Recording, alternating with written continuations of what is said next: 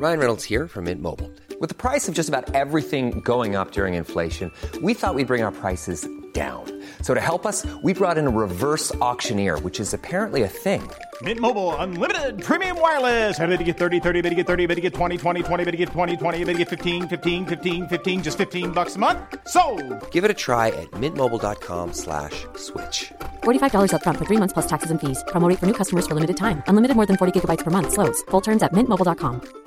There's never been a faster or easier way to start your weight loss journey than with PlushCare. PlushCare accepts most insurance plans and gives you online access to board-certified physicians who can prescribe FDA-approved weight loss medications like Wegovy and Zepbound for those who qualify. Take charge of your health and speak with a board-certified physician about a weight loss plan that's right for you. Get started today at plushcare.com/weight loss. That's plushcare.com/weight loss. plushcare.com/weight loss.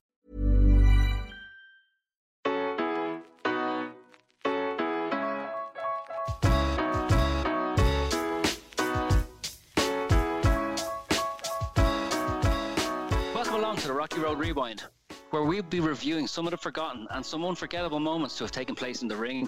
I'm Kevin Byrne, and on this week's show, I'm absolutely delighted to be joined by Neil Sinky Sinclair, former British and Irish champion, world title challenger, European title challenger, and the man, some are calling the hardest puncher Irish boxing has ever seen. Neil, welcome to the show.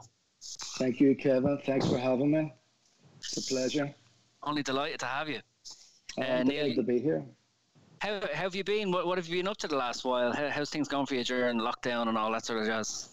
No, I usually go to the gym, the local boxing club that I boxed in when I was an amateur in Monkstown, and then it closed, so I couldn't train. I usually go down and hit the heavy bag because I do that now because it doesn't hit me back. So, I've just been doing a bit of running, but walking, and plenty of exercise, just trying to keep myself motivated, stimulated, and all the rest. And yeah, you must miss the club, miss the atmosphere, the camaraderie down there. Yeah, well, I help out at night with the kids coaching Monday, Wednesday, and Friday. So I miss that. It's usually during the day. I usually get the gym more or less to myself. So there's not really much of an atmosphere, but I like going down at nights and taking the kids on the pads and such like.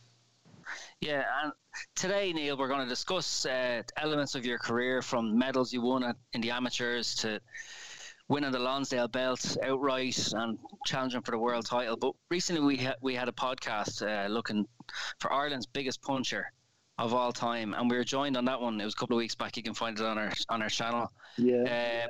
By John Breen, your coach, Eric Donovan.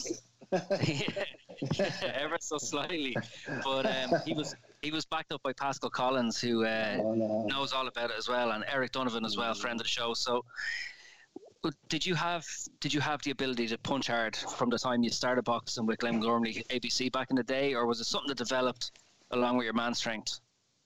Customato said that there was no such thing as a natural puncher. There was a natural aptitude for punching, and that was different. And I just, when I was hitting the bags, I always wanted to hit it hard as opposed to just flashy combinations. I really wanted to hit it hard, but I learned sort of, later on to throw the punches in combination, 2s and 3s and 4s, and to relax and not to go looking for it, because anytime, even as a professional boxer, I went out trying to please the crowd, trying to knock people out, and I ended up, you didn't really look good you didn't look good doing that. So when I listened to my corner, to relax and use the jab, because I could box as well, because I had some success in the amateurs, so I knew I could box. I wasn't just a big puncher, but when I'm using my jab and just letting it all come into place, if you don't get them in the first round, you'll get them eventually, and if you don't, I'm quite happy to win on points. I trained to go to points all the time, but anything was a bonus. And I've had 3 1-round wins in a row, and I've had 2-round wins, a lot of 2-round wins. But it wasn't that they were all world-class fighters. It was knocking out. They weren't. Most of them weren't. But there were still some good fighters there. Some guys with good chins, and I was the first to stop them or knock them out. And so I took pride in my punching power, but I tried not to rely on it as the only thing. I used to try and box, and I wish I had actually try to be a bit more, maybe try to learn a bit more defense and stuff like that. But I just try to be, I was always told that the ones that were exciting were the ones that would go on and people would make money more or less, But then Floyd Mayweather turned that up on its head, and. But so I always try to be a bit of a crowd pleaser at the same time. Yeah. What was it about? What was your favorite thing about punching hard? Was it the ability to kind of equalize the fight that you might be losing, or did you enjoy meting out punishment and pain? John's wife, I think, says that you're too nice to be a boxer. Yeah, but probably there's some guys out of the box would disagree with him, but the thing I liked about it was the early nights. You didn't have to go the distance all the time and have hard fights. Things like that can shorten your career. So I think that it made life a lot easier if you were stopping guys in 1 round and 2 rounds. Still had to train hard. You still sparred guys. Tough spars. But usually when the fight came, if I got a 1 round win, a 2 round win, I was happy. But if it went on points, I was happy too. But you learn more maybe sometimes when you get a guy there. There's guys that have fought some Eastern Europeans and such like that. They just don't get stopped. They don't get, you can't stop them. They'll give you a good test and you'll learn. But they're just so tough. There's just some guys that you can't stop. Yeah, of course. I was looking over some of the things your former colleagues would have said. I think Darren Corbett said you're the best punching welterweight the British Isles has ever seen. Eamon McGee said, I think Neil could knock out a donkey. So, well, so could Eamon, and so could Darren Corbett, especially. I watched Darren. I was in Philadelphia with Darren as an amateur, and he was fighting some heavyweight prospects from the States, but he knocked him out in 2 rounds, and Joe Fraser wanted to keep him. He didn't want to let him go back to Ireland. He was trying to keep him, trying to sign him pro. Such was the impressive left hook that Darren threw to knock out his opponent. Yeah. I forget the guy's name, but he knocked him out. And because he was a big guy, he was a heavyweight at the time, they wanted to keep him there. Joe Fraser wanted to work with him. So Darren, and Eamon McGee, we used to spar this guy, Maxim Nestorenko. I had him for a world title fight. I had him for when he was fighting Ricky Hatton, and I couldn't really. This guy's got a great chin. I couldn't really hurt him, even though it was with a 16-ounce gloves. But I watched Eamon sparring one day, and Eamon just threw a left hook and caught the guy flush and dropped him. And I was going, I couldn't. Many rounds I tried to do that, but I never did it. But sparring and all that is all about learning. I learned a lot sparring Eamon. There's a southpaw, and because anytime I fought a southpaw, some people just don't like fighting southpaws and don't look good. But I seem to be all right with southpaws. Maybe it was because I sparred the likes of Eamon and that and stuff. But it's high praise. I don't take compliments very well, But I want to give it back to them. I don't take compliments very well. I probably don't give compliments too much either. But that's nice to hear, and thanks to Peggy Collins for, I wanted to thank him for, sort of bringing me back a wee bit there and mentioning me. I never really thought about. I thought about just the last 10, 20 years, but I never thought of all time because there's been some great punchers, Freddie Gilroy and Dave McCauley, and so we don't like mentioning names. She always leave somebody out, but all them guys were big punchers, Darren and Eamon, as I mentioned before. So it's nice to be up there. It's nice to be up there with the better punchers of all time. Everyone has their own opinion, and and John Breen, he brought the best out of me. So he did. He was good. I loved doing pad work with John, and he really brought the best out of me. So he did. Well, I can play a couple of clips now from John Breen. So just have a listen in. Neil was a fantastic puncher. Neil's a big softy outside the ring, and you never thought he would knock anybody. I seen Neil knocking guys out sparring. World champions Neil was knocking them out sparring, and I thought just his sparring Wayne Alexander, who was a world champion at the time.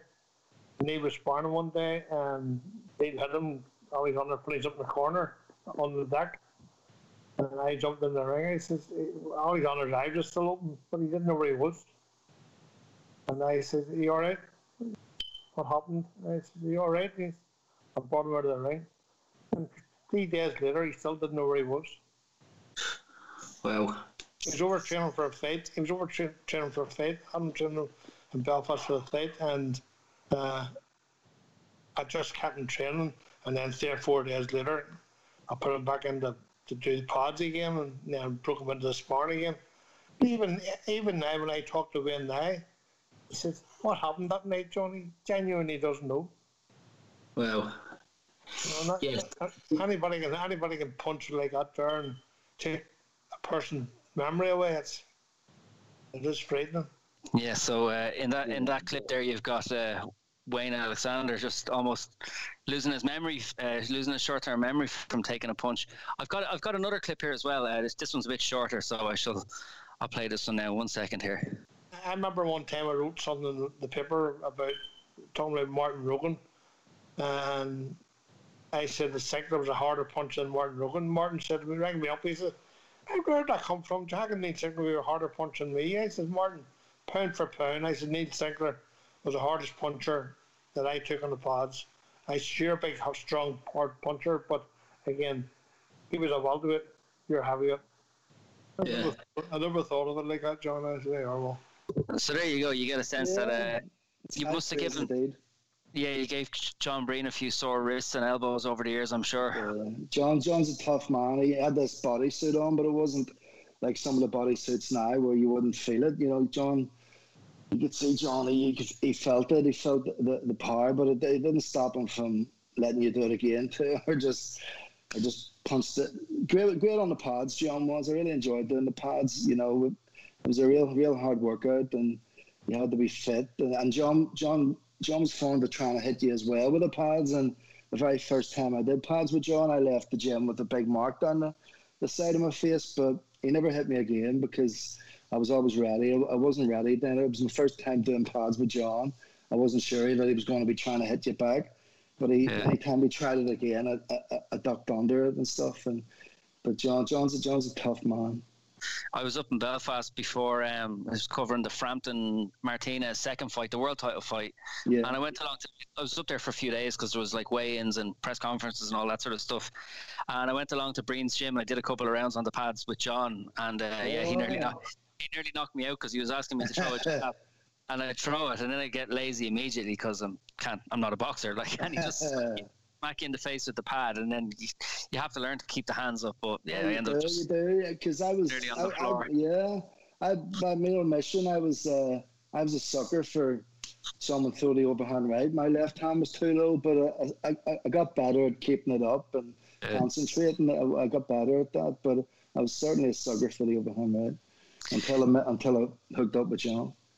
So Neil, in your amateur days, you won some major medals, World Junior bronze and Commonwealth gold. Is it both of those successes came in Canada? What do you remember about those, or what's your favourite memory from those days?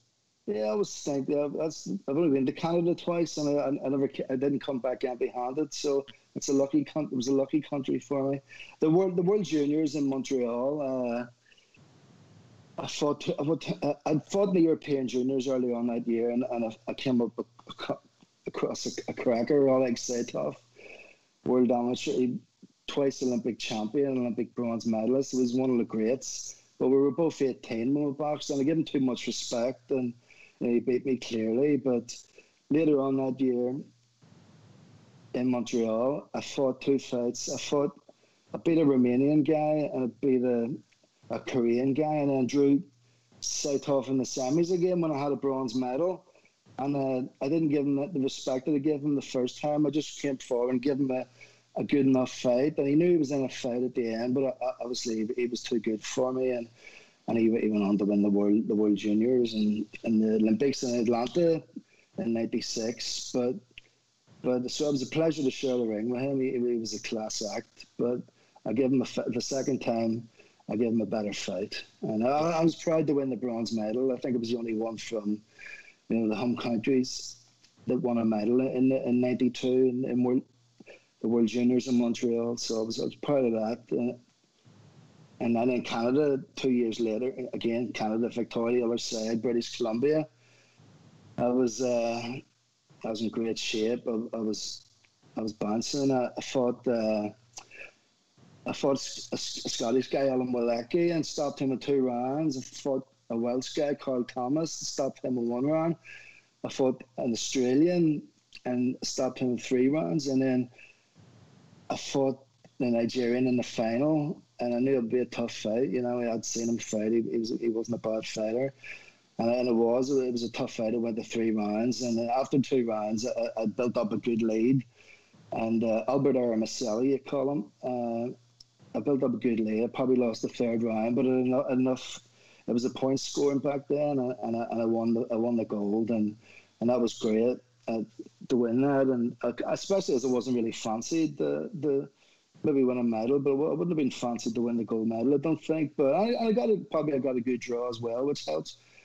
But I came home with a gold medal, and I was 20, and it was my first year as a senior boxer, and I'd lost the Irish seniors that year at that point, the Neil Goff, and I always wanted to win. I'd won many Irish titles, you know, as a boy, as a youth, as a junior, and intermediate, but I hadn't won the senior title, which I always wanted to win. And when I came back from Canada, there was Barney Eastwood was interested. He had seen me fight, and I went down to meet Barney Eastwood with John Breen, and it was clear he wanted to turn professional, and I thought about it, but I wanted to win the Irish senior title. I didn't want to turn professional without at least winning an Irish senior title. And then that following year in the final, it was Neil Goff and I again, and this time I beat him, and not only beat him, I got the best boxer award. So I thought, it can't get any better than this. This is brilliant. I've won the Commonwealth Games, and I'm now the Irish senior champion, and maybe it's time now to turn pro, and which is more or less what it did. It was with Barry Hearn, and that year of '95, I turned professional with Barry Hearn. But great memories as an amateur. I really did, and still do. And when I go back to the National Stadium, you know, in Dublin, to watch fights and stuff, I'm always reminds me. I get a lot of nostalgia there. That was my spiritual home as an amateur boxer, and I had fond memories there. Yeah. I'm Sandra, and I'm just the professional your small business was looking for. But you didn't hire me because you didn't use LinkedIn Jobs. LinkedIn has professionals you can't find anywhere else, including those who aren't actively looking for a new job, but might be open to the perfect role, like me. In a given month, over 70% of LinkedIn users don't visit other leading job sites. So if you're not looking on LinkedIn, you'll miss out on great candidates like Sandra. Start hiring professionals like a professional. Post your free job on linkedin.com/people today. Life is full of what-ifs. Some awesome, like what if AI could fold your laundry? And some, well, less awesome, like what if you have unexpected medical costs?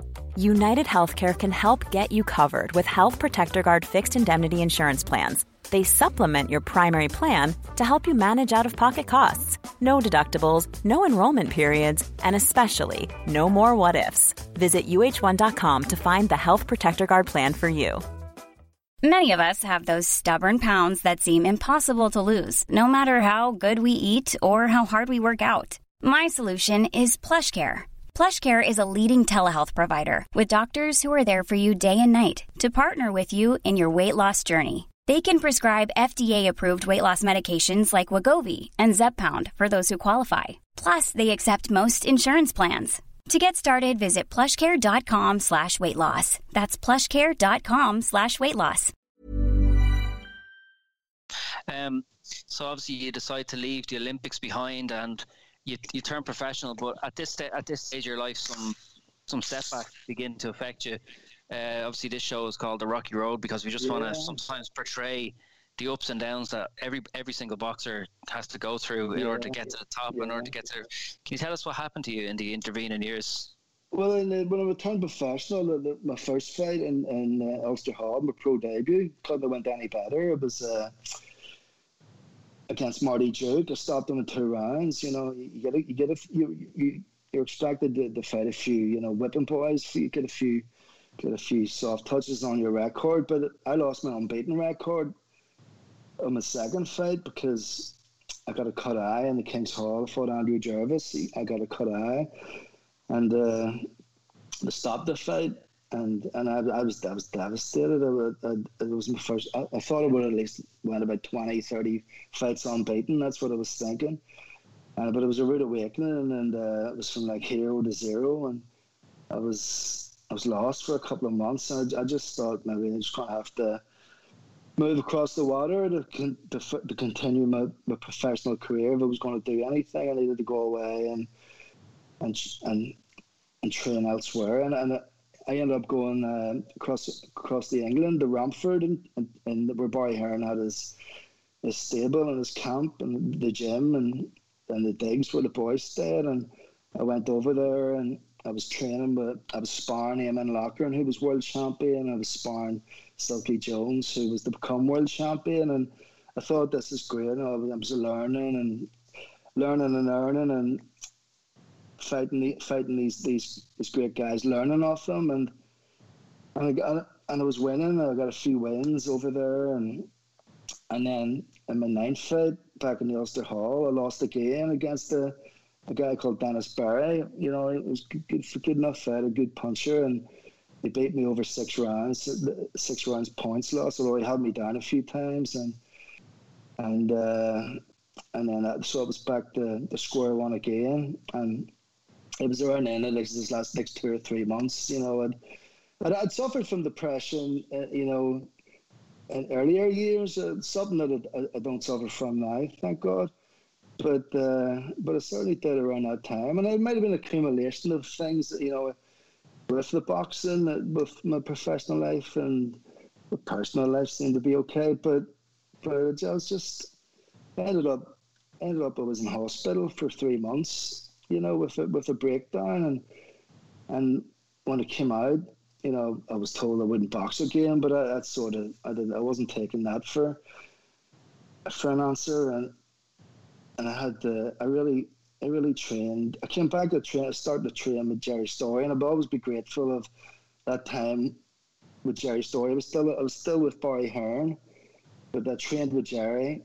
And I had 3 fights with Jerry, and it was great having them 3 fights and training and getting fit. And plus, because I put weight on, and I had to really lose the weight and get in shape. And I had 3 wins. I had 3 wins after that loss, and coming out of hospital and training. I had 3 wins, and my contract then I'd run out with Barry Hearn, and I liked Barry, and I was grateful for our time together and all. Well, he tried to help me, but I thought maybe I'll go elsewhere, and because Jerry he was more or less exclusively with Barry Hearn, I hooked up. I sought out John Breen, who became a trainer, and we worked with a couple of different promoters before finally we went over.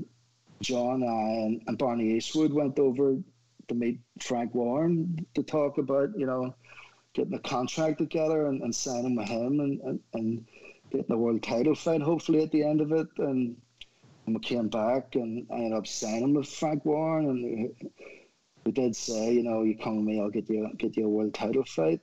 And my first fight was with Frank Warren was against David Kerr on the Joe Colzaghi undercard in Wales, and I was boxed well within myself. I was probably Frank's first impression of seeing me. It probably wasn't overly impressive. The guy's a southpaw, he's a runner. I won every round, over 8 rounds, but I certainly didn't blow him away or anything like that, which was probably expected of me. But I kept winning, and I had a good night in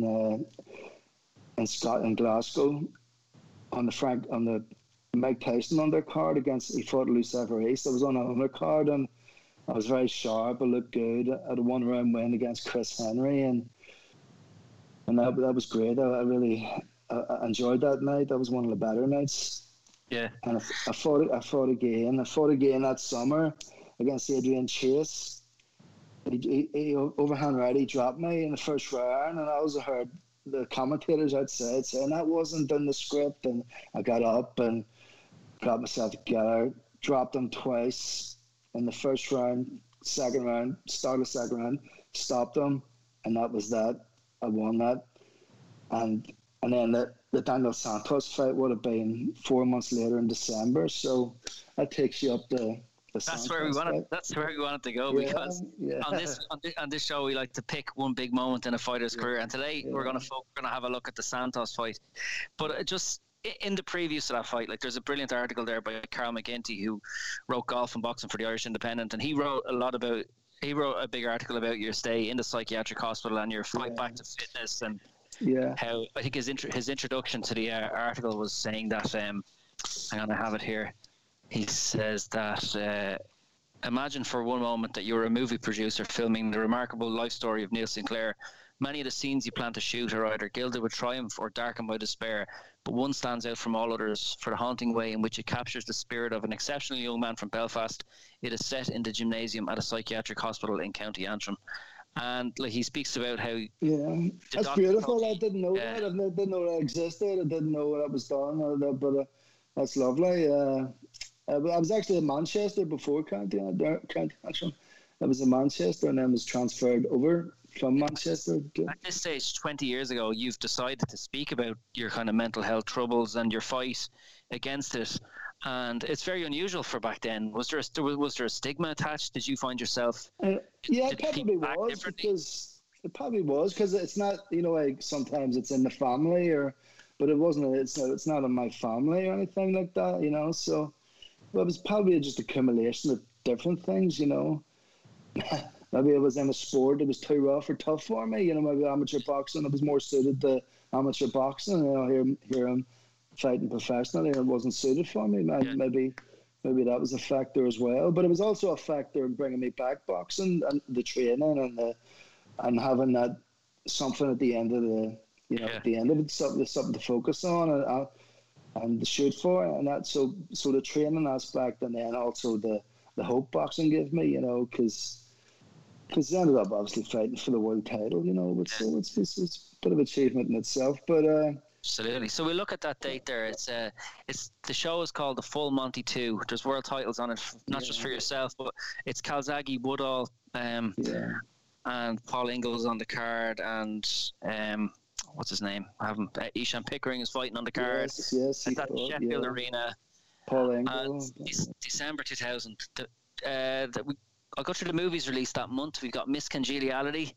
What Women Want, Dude Where's My Car, and Castaway, a decent crop. And the number one at the time is Stand by Eminem. You remember that one? Yes. Yeah. I remember looking at photographs in the Monkstown Boxing Club. I was like, am I dressed? I was wearing these baggy jeans and a hooded top. It was looked a bit too big for me. Or maybe it was because I was down at my weight or something at the press conference. I was going, why was I dressed? So that was just... Somebody wants to look back at those, Maybe that was the style back then. But that doesn't seem that long. 2000. No, 99 and 99. What we were talking earlier about the Matrix in 99, but we're obviously in 2000 and all what the pop culture around the time of 2000. Yeah. Your look was that you could have been in the background of an Oasis photo or something like that. Because I love Oasis. They're my favorite band, and Liam Gallagher, and I had tried to copy that hairstyle, which didn't suit me. I just trying to be somebody else and I love it. Like you touched on Oasis, they were very inspirational for me.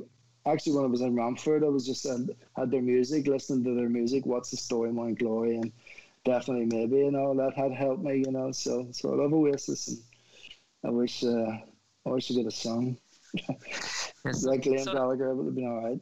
The WBO welterweight title is on the line. Michael Carruth has challenged unsuccessfully against Mihail Liu in 1997 for the same title. In the future, it will be held by the likes of Antonio Margarito, Paul Williams, Miguel Cotto, Manny Pacquiao, Tim Bradley, Floyd Mayweather, and currently by Tim Crawford. So that's the kind of company that belt has kept in the years that have passed since. Yes, the WBO took a while to gain the recognition and respect of the other three, the WBC, WBA, and IBF. But like Sir Nigel Benn, Chris Eubank, Steve Collins, they all made it popular, and it's up there with the other titles. So I was proud to get my chance, proud to fight for it. Wasn't given much chance. Had a puncher's chance, albeit you hadn't fought for the British or the Commonwealth title at the time. No. As you and Santos meet in the middle of the ring, Ian Dark comments on it. He's in commentary for Sky that night, along with Glenn McCrory, and he says, "What must Neil Sinclair be going through mentally now?" What was going through your head before that fight? I think I might have let the occasion get to me a bit. I don't know whether it was an experience or not, but I just felt in a bit of a daze that whole night, just before even waiting to get picked up to take us to the arena and in the dressing room. It was just the whole blur, really. The time when I was coming out, I came out first, being the challenger, and then Santos came out, and I was watching him coming in the ring, and he looked every inch, a champion, and looked the part, and I knew he was a good fighter. We actually going back to that World Junior Championships in Montreal, both of us got bronze in the light welterweight, so we were both on the bronze medal podiums together. And I'd mentioned this in one of the press conferences before, and reporter asked Daniel Santos, did he remember that? And he says no, and I just said, well, maybe I'm more observant. And then probably people were starting to laugh, and I said, don't laugh, because it's going to hurt me, you're going to kill me. But no, it was just that I remembered that. I remember we were both in the podium together, so I remembered him from the amateurs, and I knew he was a good fighter. But I always give myself a chance. You always thinking, you never know. You got to get land a punch on him, and it could be my night. It wasn't to be, but I'm still glad I took the chance. So I'll play a couple more clips now, just to prepare us for the big fight. When you called me up about this interview and you told me that we're going to be speaking of hard punches, the first person that actually came to mind was Neil Sinclair too, because I was lucky enough to be around a little bit before Neil, but I remember him fighting on cards with my other fighters, and I remember even going to Belfast up to John's gym sometime to spar with Neil. But Neil wasn't just a big puncher. Neil was a very good boxer. So Neil could be boxing you, and he'd always set you up for a punch. He wouldn't just go in, throw big bombs, hopefully one would land. He'd set you up, and the punch that he didn't see coming was the one that Neil would knock you out. So I think, and as John says, pound for pound, he's top three, I would have to say, of the biggest Irish punchers. I remember his world championship fight. He had the champion on the ground, and I actually thought it was going to be fight over. And to do that for a really good fighter, like Neil fought that night, to do that shows that he has serious power. Speed makes part. I've seen boxers with speed in their hands, speed in their punches, and once they hit the part is away. I've seen a punch coming from Neil Sinclair again when he fought Daniel Santos. He put Santos down, but then Santos got up and stopped him. So again, Neil had massive power, but Jenny, he would tell you himself, Jenny, Wayne Alexander, massive power. Jenny, most of the big punchers weren't able to take a shot themselves. Yeah. Eric, there's a bit of irony in that as well. Like I know what John is saying there. I know some boxers who have absolute dynamite in their hands, but they tend to have a bit of a a weak chin as well. And then you got the opposite. The guys that can't punch are the guys that can take the shots. You know what I mean? It's kind of a real. There's an irony to it. You were able to give it, but the ability to take it that night was maybe your downfall against Santos. He put you down first, midway through the first round, and then you put him down with about 10 seconds or 15 seconds to go to the bell. What was your feeling when you went down at first? He just came forward, and I was just that. There was some nights there was a night like when I fought Bradley Price and stuff like that. I could take it again. I was on, but that night you're quite right. I could be knocked down by a fella. That's the way I felt. I didn't feel strong in the dressing room.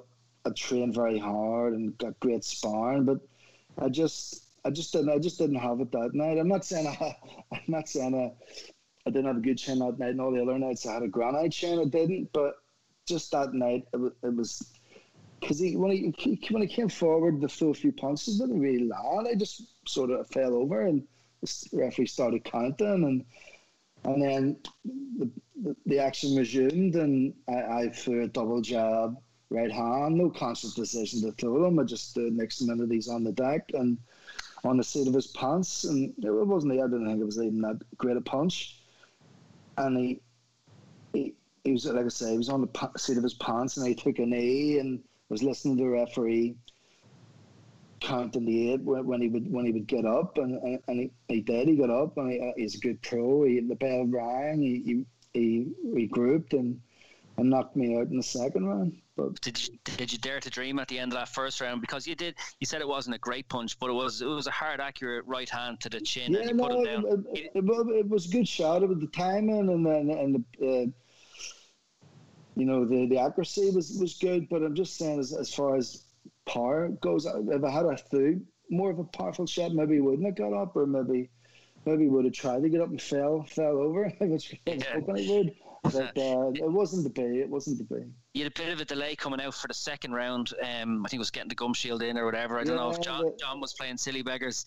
Ian Dark said, Ian Dark says he's got 75 seconds rest here. So. No, it wasn't John, because I didn't need he needed the rest more than I needed it. So it wasn't like Angelo Dundee. He was ripping the glove of Cassius Clay when he fought Henry Cooper. He obviously later become Muhammad Ali.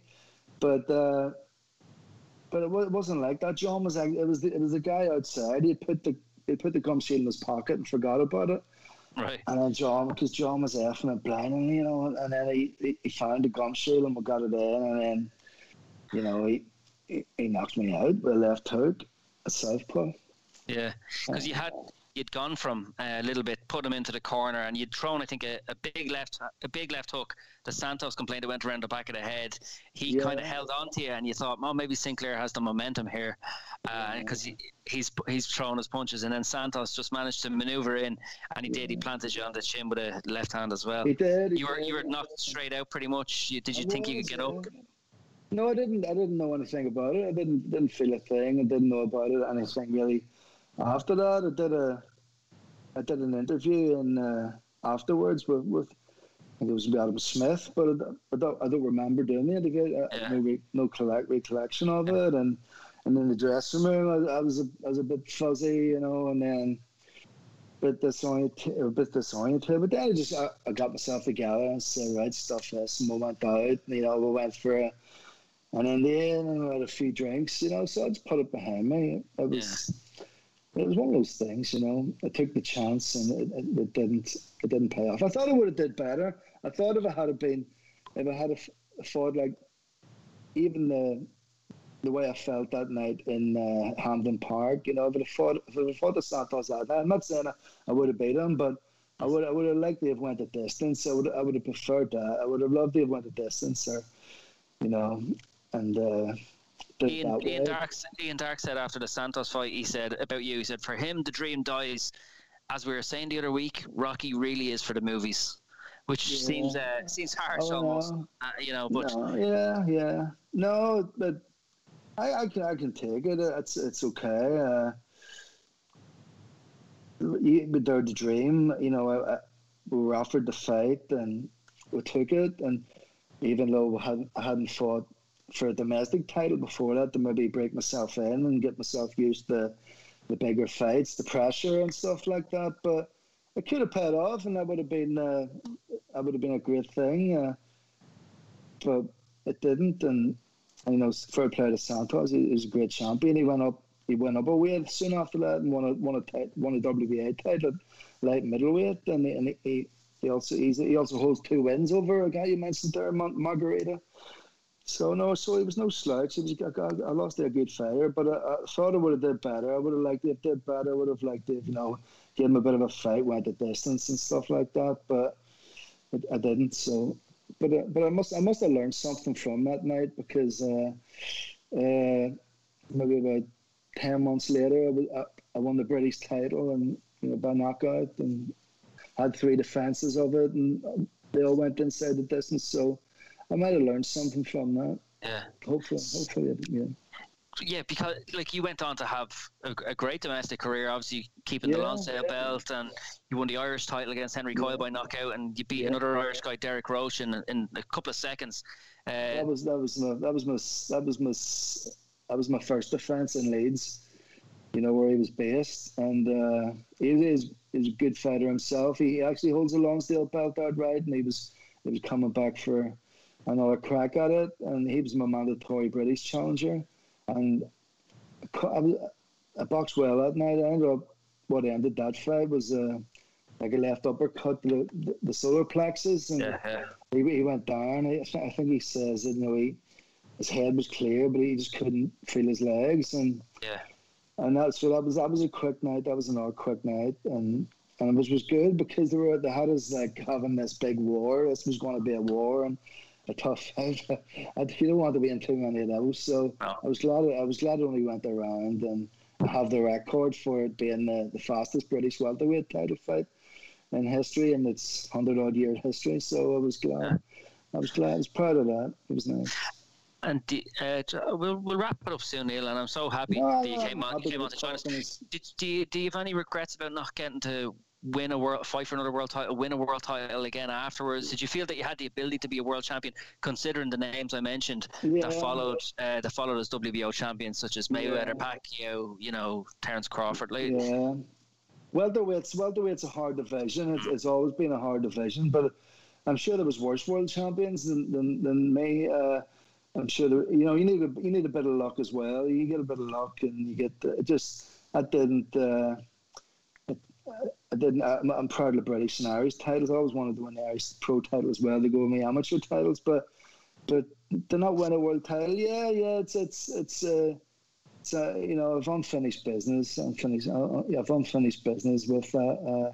I think I should come back and try and win the undisputed welterweight title. Starting with the WBO, and Well, you look at that night in Sheffield gives you everything you need to know about boxing. Joe Calzaghe is fighting in Sheffield against Richie Woodall, but Joe Calzaghe ends up going on to be a superstar. He fights in Las Vegas, bows out by beating Roy Jones Jr., whereas Paul Ingle, he leaves the ring that night on a stretcher and has to have brain surgery. That's another thing. Thankfully that wasn't me. That wasn't me getting carried out. Grateful for that. Grateful it didn't get hurt, and I've still some of my faculties left. So it's not too bad. But it was there's still a void there. It's not complete, and it was obviously not winning the world title, because I did believe I had the ability and the talent, and maybe the illness and that, the setback, maybe it was just too much, but too much of a mountain to climb. But I'm still glad I give it a go, and I'm still relatively proud of my career. I wouldn't watch many of my fights. I've got to give me a DVD of a lot of my fights, and I've watched some of them, but I don't really go back and watch. I don't really watch much boxing in general, but I still like to think I'm a fan of the sport. It gives me a lot, and who do you like these days? The bangers or the boxers? Which ones? I actually started in the boxers, because I mentioned Mayweather earlier. I think that's the way to do it. He was his own man. He boxed, and especially as a welterweight, there weren't too many exciting fights, but he was getting paid. He was getting paid multi-millions for just basically boxing. And then I would have earlier on, I would appreciate the likes of Pernell Whitaker, who wasn't box office much either, but he had great head movement and a great defence. But historically, I always liked Leonard as well. He could do it all, and De La Hoya I liked, and now I don't really. I couldn't really tell you too much about today's boxing. I know the main players, not Terence Crawford and Lomachenko and that, but my favourite era of the boxing again was the 80s and the 1980s. That was like, you'd Leonard, Duran, Hagler, Hearns, and a young Mike Tyson coming up, and that was just a great era, the 80s, but no, it's a great sport. It's a great sport. It's and it's in good shape. Pardon the pun. The Irish boxing's in great shape, and amateur and pro, and it's good to see. It's good to see. Yeah, and look, you've won your biggest fight as well after being told by doctors that you'd never fight again. So. Oh no, that just shows you. You put it's mind over matter and self and belief, really belief. Although I would have said that I was actually a lot more confident before it. I became I was in my amateurs, John. People were couldn't understand why I wasn't. Didn't have that confidence, that self belief. But I did at one stage. And relatively confident now as a person. But something maybe it probably took something from me that as well, the confidence and stuff, which you can imagine would do, if you're relatively sensitive to that sort of thing. Yeah. Well, I know when I said that we're going to have you on the show, we got a lot of correspondence from people excited to hear what you're up to these days, and just to hear some of the tales from your boxing career. So, Neil Sinclair, it's been an absolute pleasure to have you. Thank you, Kevin. I was glad you asked me to do it, and just this last week or two, they actually gave me a wee bit of a boost, because I'd read John Brennan phoned me a couple of weeks ago to say he'd done your show and what he had told you about me, and Peggy Collins, right in the area, your son, your colleague, and that was just a great read of him. The people that came up to me or phoned me or told me that they saw it, and that was just great. So I'm grateful for that, grateful for them, and thank you and for talking to me, and hopefully do it again in the future sometime.